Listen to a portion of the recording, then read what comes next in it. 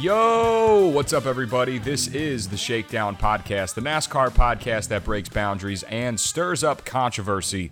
And we are coming off a historic weekend at the Daytona road course for the running of the first ever Cup race, the first ever NASCAR weekend on the Daytona road course. It was jam-packed. We had four races, four incredibly different races in their own ways, and we'll talk about that.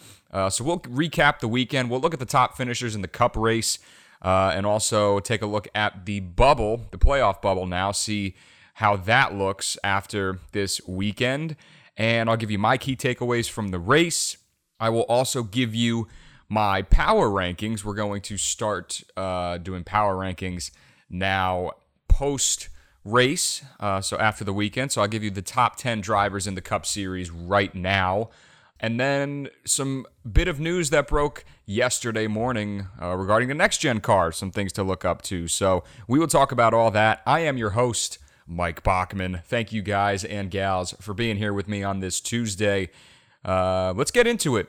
We have some things to discuss, some stories to talk about coming off of a big weekend at Daytona. So without further ado, wherever you are, however you're listening to this podcast, why don't you relax, kick back, crack open a cold one, and let's get cracking. Let's talk about this. So let's recap Daytona.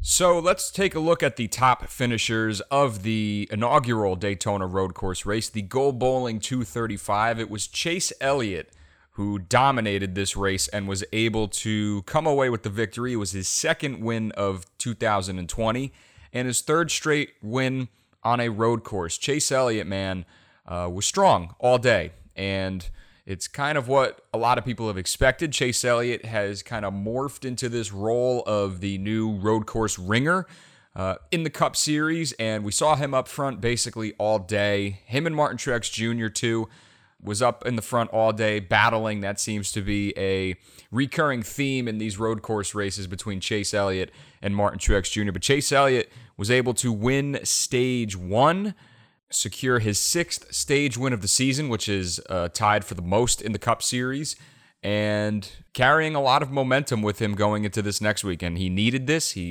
Chase Elliott and that 9 team have been running well, but they haven't been up front really. They haven't been a factor, haven't had that winning speed, and this was a huge weekend, a huge bounce back, hoping to carry this momentum into Dover, but Chase Elliott able to come away with the victory, and we'll see if he can carry it over into the weekend at Dover. Denny Hamlin, another second-place finish, was challenging Chase there. Denny Hamlin, who won Stage 2, finishing second. I mentioned Martin Truex Jr. He comes away with another third-place finish. It's his 5th straight third-place finish. So Martin Truex Jr. up front basically every single weekend at this point.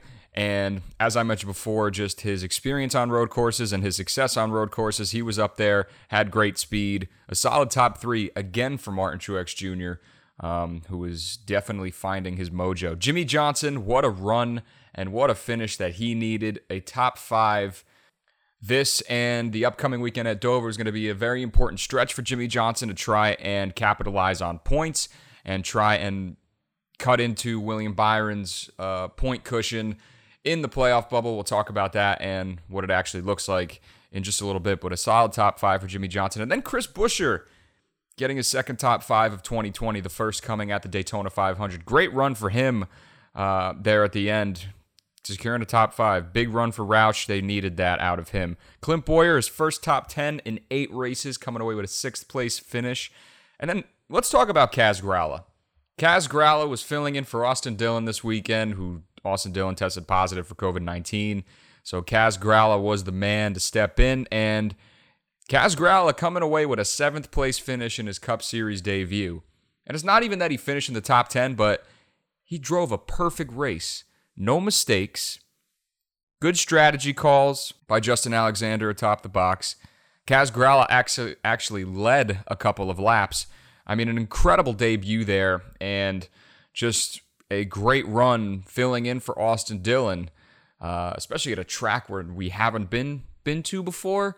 Have to give some style points there to Kaz Growell, that 3 team, for adapting and just putting together a clean and perfect race. Great job for that 3 team. William Byron finishes 8th. Joey Logano, Michael McDowell closing out the top 10. I forgot how good Michael McDowell was on road courses. He did win, I believe it was at Road America a couple years ago at the Xfinity Series. But Michael McDowell was up at the top 5, top 3 much of the day and coming away with the top 10 finish. So good for Front Row Motorsports and good for that team. Just looking down the line a little bit more, Eric Jones, Alex Bowman. Alex Bowman, who had a tire issue early on, then the race was able to bounce back a little bit. Brad Keselowski, Kurt Busch, who was running top 10 or even top 5 most of the race as well. Matt DiBenedetto is someone I want to talk about because Matt DiBenedetto was my pick to win this race. Was not close to being up there, but he ran top 10 most of the day earlier in stage 1 and most of stage 2. But I thought this was a big weekend for Matt DiBenedetto just based on his track record at road courses. He's very strong. And hell, he ran very strong in the 95 at these road courses last year. So with the elevated equipment at Wood Brothers and the alliance with Penske, just seemed like he was poised for another good run on a road course. Just wasn't there. And unfortunately now finds himself in a closer situation towards the playoff bubble as a result. He actually lost points this weekend. So an unfortunate run for Matt DiBenedetto, who I thought was poised to have a solid run, and again was my pick to win the race. Was a bold pick nonetheless, but that's what you got to be. We are bold here on the Shakedown podcast. We make ridiculous predictions. Ricky Stenhouse Jr., Kevin Harvick is another one that you won't see in the top 10. He snaps his streak of 9 straight top 5 finishes. Was running up there, had some contact with Christopher Bell. Well, it wasn't contact. Christopher Bell just ran him over and wasn't able to recover after that. Was running second at the time, and then unfortunately had to cars had to avoid him and just had to wait it out before he could file back in line, get the car turned around. So an unfortunate turn of events there for Kevin Harvick, but still, best driver in the field. Tyler Reddick, Ryan Newman. This was Ryan Newman's first time back at Daytona since the horrific crash in the Daytona 500. Came on the radio before the race and thanked all of the workers that basically saved his life on that scary night of the Daytona 500. So that was heartwarming and very touching. And again, it's just incredible that Ryan Newman's even in a race car right now. And Ty Dillon closes out the top 20. Some notables outside: Bubba Wallace, who I thought was going to have a top 10 finish, had some late race contact with Alex Bowman. Seemed to be caused by Joey Logano just trying to dive into turn 1 and sticking his nose where there was no hole. Unfortunately, Bubba Wallace got that foreseeing contact, ultimately finished 25th. Ryan Blaney, again, late race bad luck for this young man. Once again, cannot escape it. It's unreal. Ryan Blaney's got the most stage points out of any driver this year. So he's really riding on all of those points, staying in the point spot where he is. But man, it just seems like every week this team is... We always talk about it. We're always talking about this bad luck that Ryan Blaney has. And then Kyle Busch. Kyle Busch, who fired off very strong in this race. Kyle Busch, too, one of those drivers who raced the Rolex 24, raced it this year, so has the experience on the road course, is more familiar with the track than most other drivers were.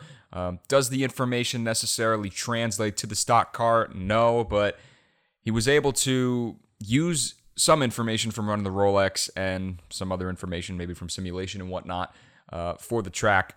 But Kyle Busch, again, fired off strong. Unfortunately, was dragging his tires and somewhat, had some tire issues. He had a spin, and then bringing out the late race caution with about 6 to go, which lined up an exciting finish. Just wasn't there. And even with that, Kyle Busch broke a brake rotor late in the race as well. So just another bad day for Kyle Busch.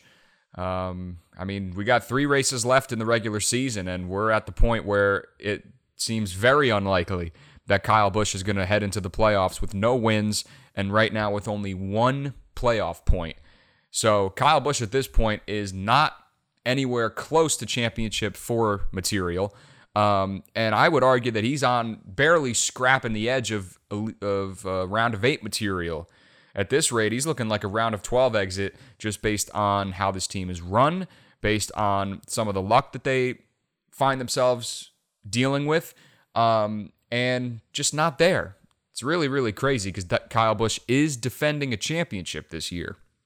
So 3 races left to try and make some magic. He's going to have to try and do it this weekend at Dover because he does not have a great track record at Daytona in the 500 or even in the Coke Zero. So Kyle Busch just digging a deeper hole for himself. Those are your top finishers from the road course. We have a pretty mixed bag up there in the top 10, which is great to see. And now I'll give you my key takeaways from this race. I want to start off by saying expect the unexpected. I don't think anybody expected as clean of a race as we got.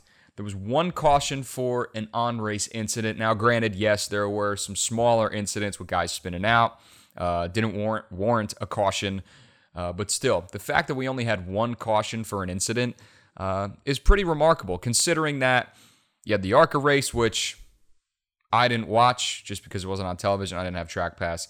But the ARCA race was the ARCA race. The Xfinity race was all over the place. I watched the first stage of that race, and it was a train wreck.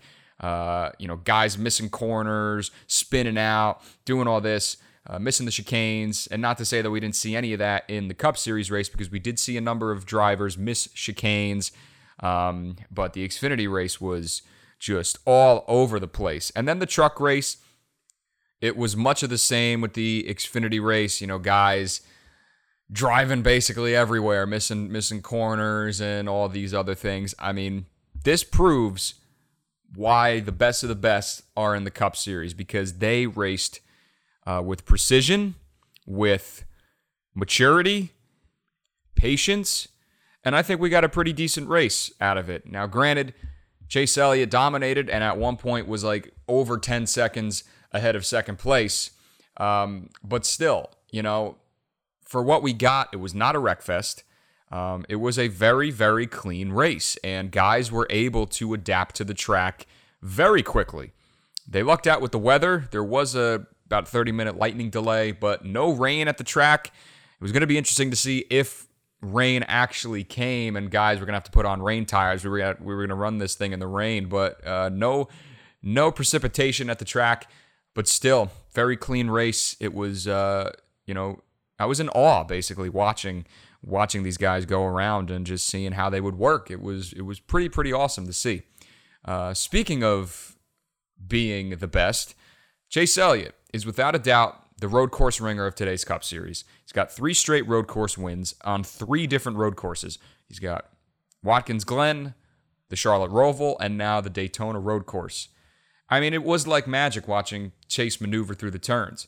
He was hitting his strides perfectly. Even with pressure from Denny Hamlin on that last restart, Chase Elliott known for making late race mistakes, but he was on it and drove a perfect race, especially towards the end. So Chase Elliott is the road course ringer of today's Cup Series race. You can count him in on any road course race. He will most likely be up front. So again, it was a confidence booster that this team needed. And now going into one of his best tracks in Dover, Chase Elliott can really, really establishes himself as a threat down the stretch in the playoffs if he's able to keep up this momentum. So he's not there yet, still a long way to go, but this was exactly what he needed, exactly what a lot of drivers needed. A very good run and a great point stay to try and secure more playoff points for the playoffs, but just a perfect race driven by the best road course racer in the Cup Series right now. One thing that I want to ask, where the hell was the post-race? Race ended. I turned away from the TV for a sec when it switched over to commercial, and then the news came on, and I had thought that my parents had turned the TV off because the race was over, but that wasn't the case. They just cut to the news. They cut out. And this is my problem with all this. Why run a race on NBC on prime time and not show the respect for the drivers and fans? I was watching Eric Estep's show the other night, and he was talking about how can you expect fans to watch when you don't show them some respect in return. Here you have a brand new track being run for the first time, your most popular driver, nonetheless, winning after not winning since the All-Star race, had not really been running up to that team's standards, finally dominates one, wins, and you don't even get a post-race. You don't even get a post-race interview from him. What the hell? That is so wrong. And yes, we had a half-hour weather delay. I'm sure the agenda of all these media companies, it didn't fit. But who the hell wants to watch the news right now and listen to the same shit that makes us all depressed? This is why we have sports. This is why sports is back. It's that escape for all of us, especially as NASCAR fans. Those diehard NASCAR fans that are trying to not focus on all the crap that's happening in the world because we don't want to. We need an escape from that.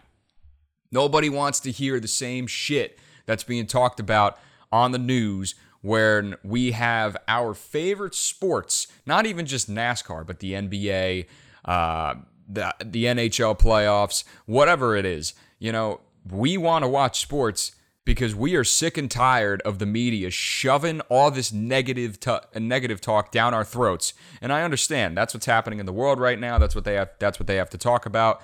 But the fact that you're not going to show the respect to us fans and to the sport for not showing a post-race is just sad, man. It's sad because this was a huge weekend, a historic weekend, and your most popular driver dominates. We don't even get a post-race interview. It's just crazy, man. It's just crazy. It's sad. I don't know. That really rubbed me the wrong way, and I didn't appreciate it. But you can't always get what you want, I guess. But still, not a good look from NBC. Not a good look. How can you expect fans to tune in to want to watch on your network when you're not going to show the respect in return? I don't get it. I do not get it. But I am a fan of the Daytona road course. I will say that. The fact that these guys can run as clean of a race as they did with no practice, no qualifying, green flag, and that's it, is pretty remarkable. So I'm a fan of the road course. This is going to be run as the Clash race in 2021. So that'll be exciting, and I hope to see this track in the schedule next year or the following year, whenever it is. I would love to see it back again. It was a success. Yes, it got boring at times, but there were a number of battles mid-pack, and I just think that it shakes it up a little bit. It adds a little bit more flavor to the schedule. Road courses, short tracks, that's what we want. So I'm definitely a fan of the Daytona road course.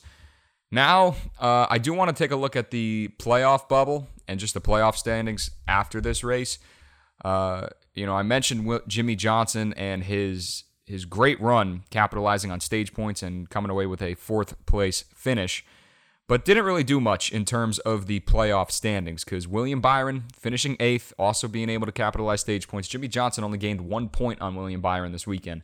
And for Jimmy Johnson fans, it is frustrating because he finally ran a very, very good race, was challenging for the win at the end, and it doesn't show on the playoff grid, but that just shows how tight this is, and guys need to be running top 10, capitalizing on stage points every week.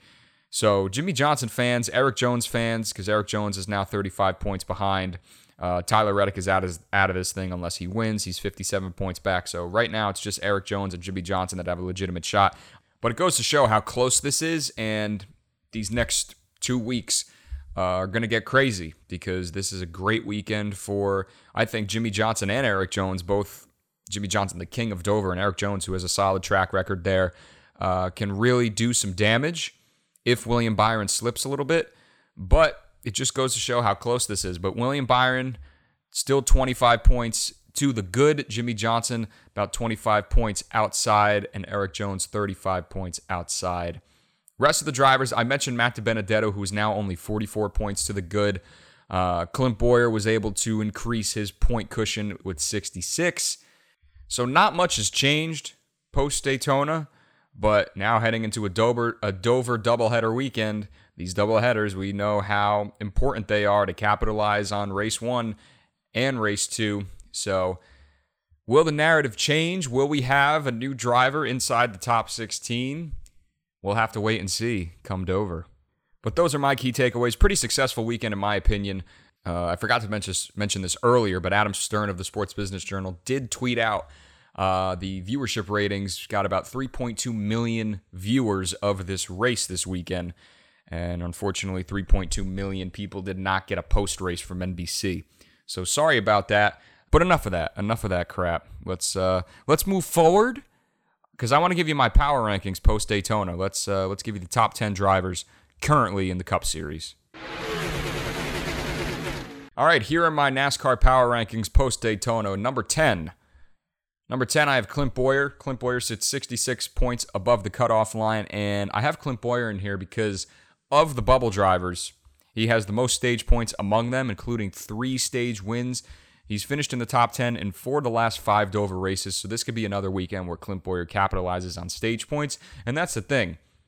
Mid-race, Bowyer's running up front. Again, 3 stage wins. I think a lot of people forget that. And the most stage points among bubble drivers. I think he's got the 11th most stage points in the Cup Series right now, which is a pretty decent number. But this could be another good weekend for Clint Bowyer. He's just got to be able to finish. He's got to be able to find himself at the end. Because, again, this was Clint Bowyer's first top 10 in 8 races at Daytona. So if he's able to ride that momentum, secure a couple more top 10s, he will be able to solidify himself in the playoffs. But he's just got to be able to finish because he's in there mid-pack, securing stage points and whatnot, but he's just not there at the end. Got to find that groove towards the end. So Clint Bowyer, number 10. Number 9, I have Kurt Busch. Kurt Busch continues to have consistent speed, but it's just not quite up to par. He was running top 3 at the road course most of the day, but the finish didn't show for it. He's going to have to ride on that consistency going into this weekend at Dover. He's got 3 top 10s in the last 4 Dover races. Again, very, very strong cushion in the playoff bubble. He has nothing to worry about, I don't think. And Kurt Busch, again, just ride on the consistency that you show every single week, and he'll be able to come away with another good points day. So Kurt Busch at number 9. Number 8, I have Ryan Blaney. Bad luck again striking at Daytona, and he's got nothing to look forward to at Dover, unfortunately, just because he does not run well there at all. I mean, all of Team Penske really doesn't run well at Dover. He has 2 top 10s in 8 races there. So Ryan Blaney maybe can find some magic at some point in the race, but just based on his track record and based on how things have gone in 2020 with the speed that this team has, doesn't seem like it's going to be an eventful weekend. So Ryan Blaney at this rate, locked into the playoffs. Again, the lack of playoff points, despite the speed that he has, is not going to reflect well when the playoffs start with guys like Kevin Harvick, Denny Hamlin, who have racked up playoff points. So it's unfortunate, but that's just, hey, skill is half of it. Luck is definitely a big part of it as well. And Ryan Blaney doesn't have any of that right now. Number 7 is Joey Logano, his Penske teammate. Had a solid top 10 at the road course, but doesn't really have the success to follow up at Dover. Could be a factor late race, but Joey Logano just does not run well at Dover. As I said, pretty much all Team Penske does not really run well at Dover, but he still sits in the top 10 at number 7, just based on his consistency. Number 6 is Eric Almirola. Yes, Eric Almirola did not have the success at the road course, but he continues to be very consistent. You know, consistency will get you a long way in today's Cup Series. The way he's run this year, he has an opportunity to clean up even more at Dover.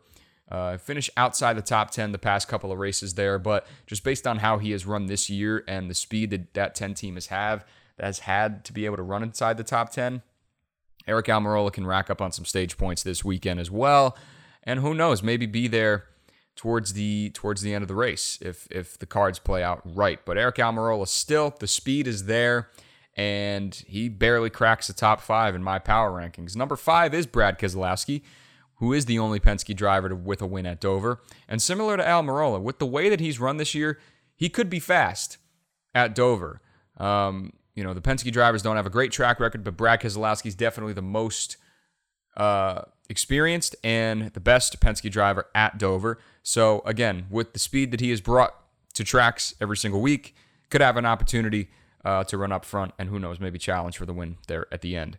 Chase Elliott, number 4, again, carrying great momentum into one of his best tracks at Dover. 6 top 5s in 8 Dover races. So Chase Elliott, again, could be a threat this weekend, could have another strong race. It could be huge for this 9 team heading into the playoffs, with the final race of the regular season being at Daytona, the oval, excuse me.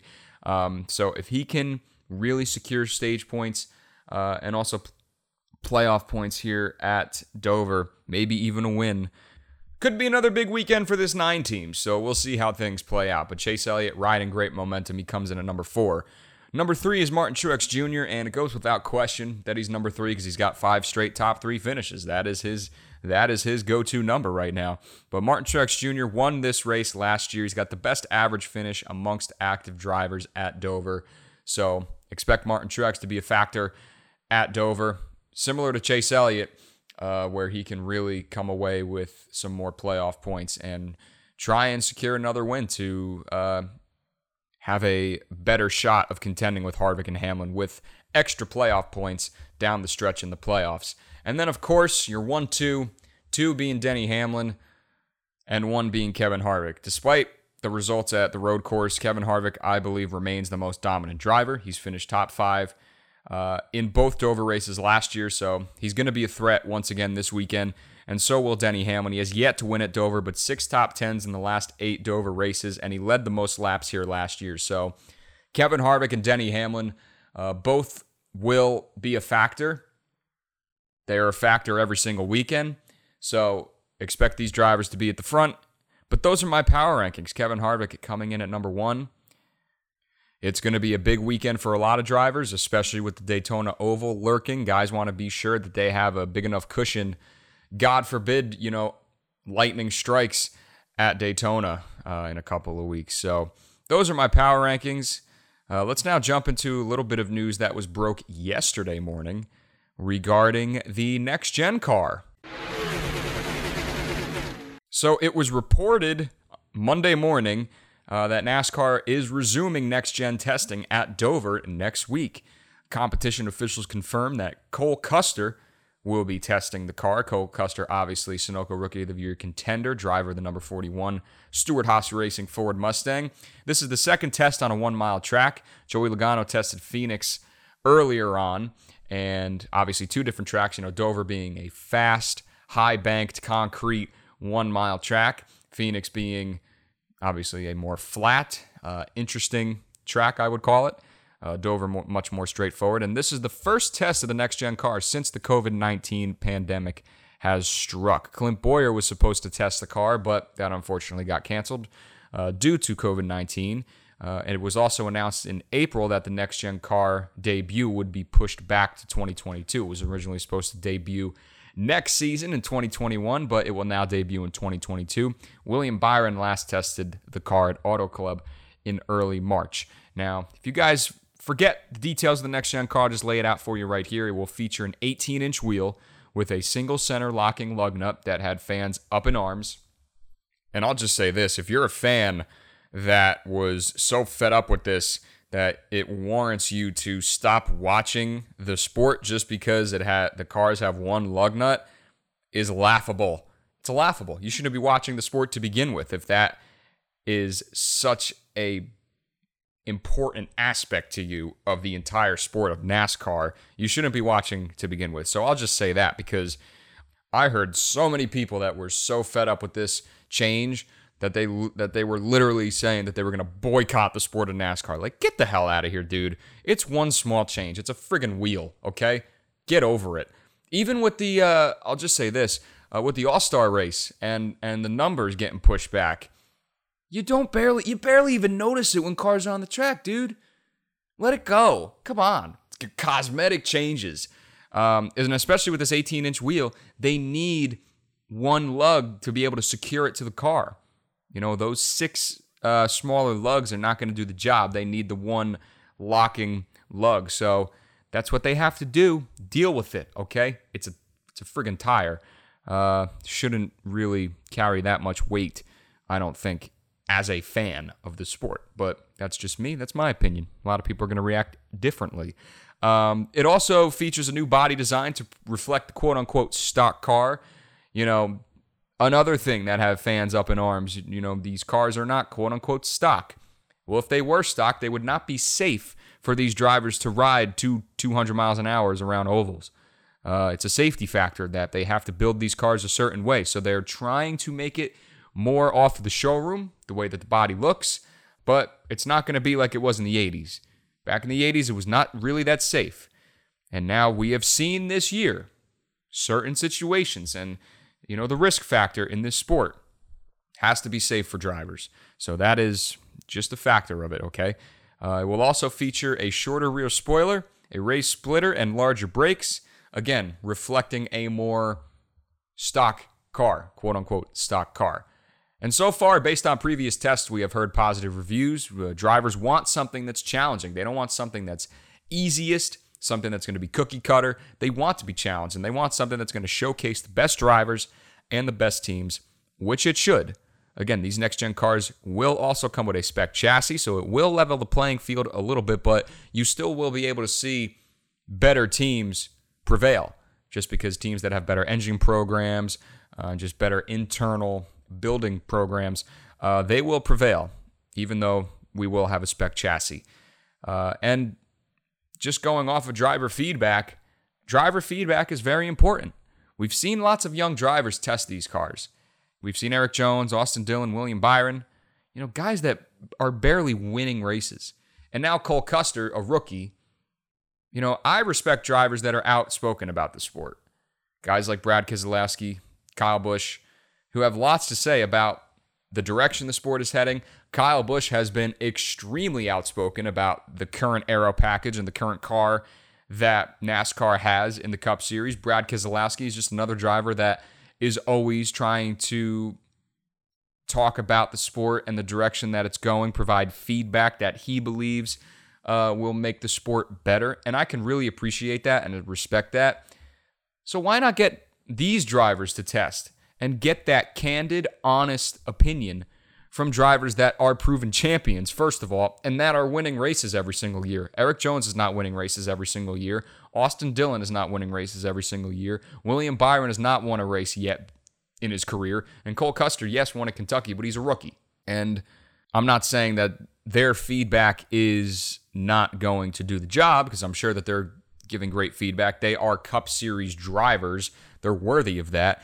I just wish that, and I would think that NASCAR would want drivers like Kyle Busch, Brad Keselowski, drivers that are outspoken about the sport, to test the cars so that they are getting real time and honest and experienced feedback. You know what I'm saying? Maybe it's a logistics issue. Maybe the drivers aren't available, or they don't want to do it. I don't know. But either way, it's great to see the NexGen testing resume, because a lot will be riding on this new car. There's a lot of anticipation coming behind it, especially after this crap aero package that we've been running the past couple of years. So there's a lot riding on this NexGen car. It's kind of ushering that new era of NASCAR. And maybe that's why NASCAR has these young drivers testing these cars, because they are, quote-unquote, the future. Joey Logano did test too, and we consider Joey Logano older, but Joey Logano is still very, very young. He is a proven champion. So it was nice to see him running the test. But maybe this is what NASCAR wants. They want the future testing the future. You know what I mean? So interesting to see.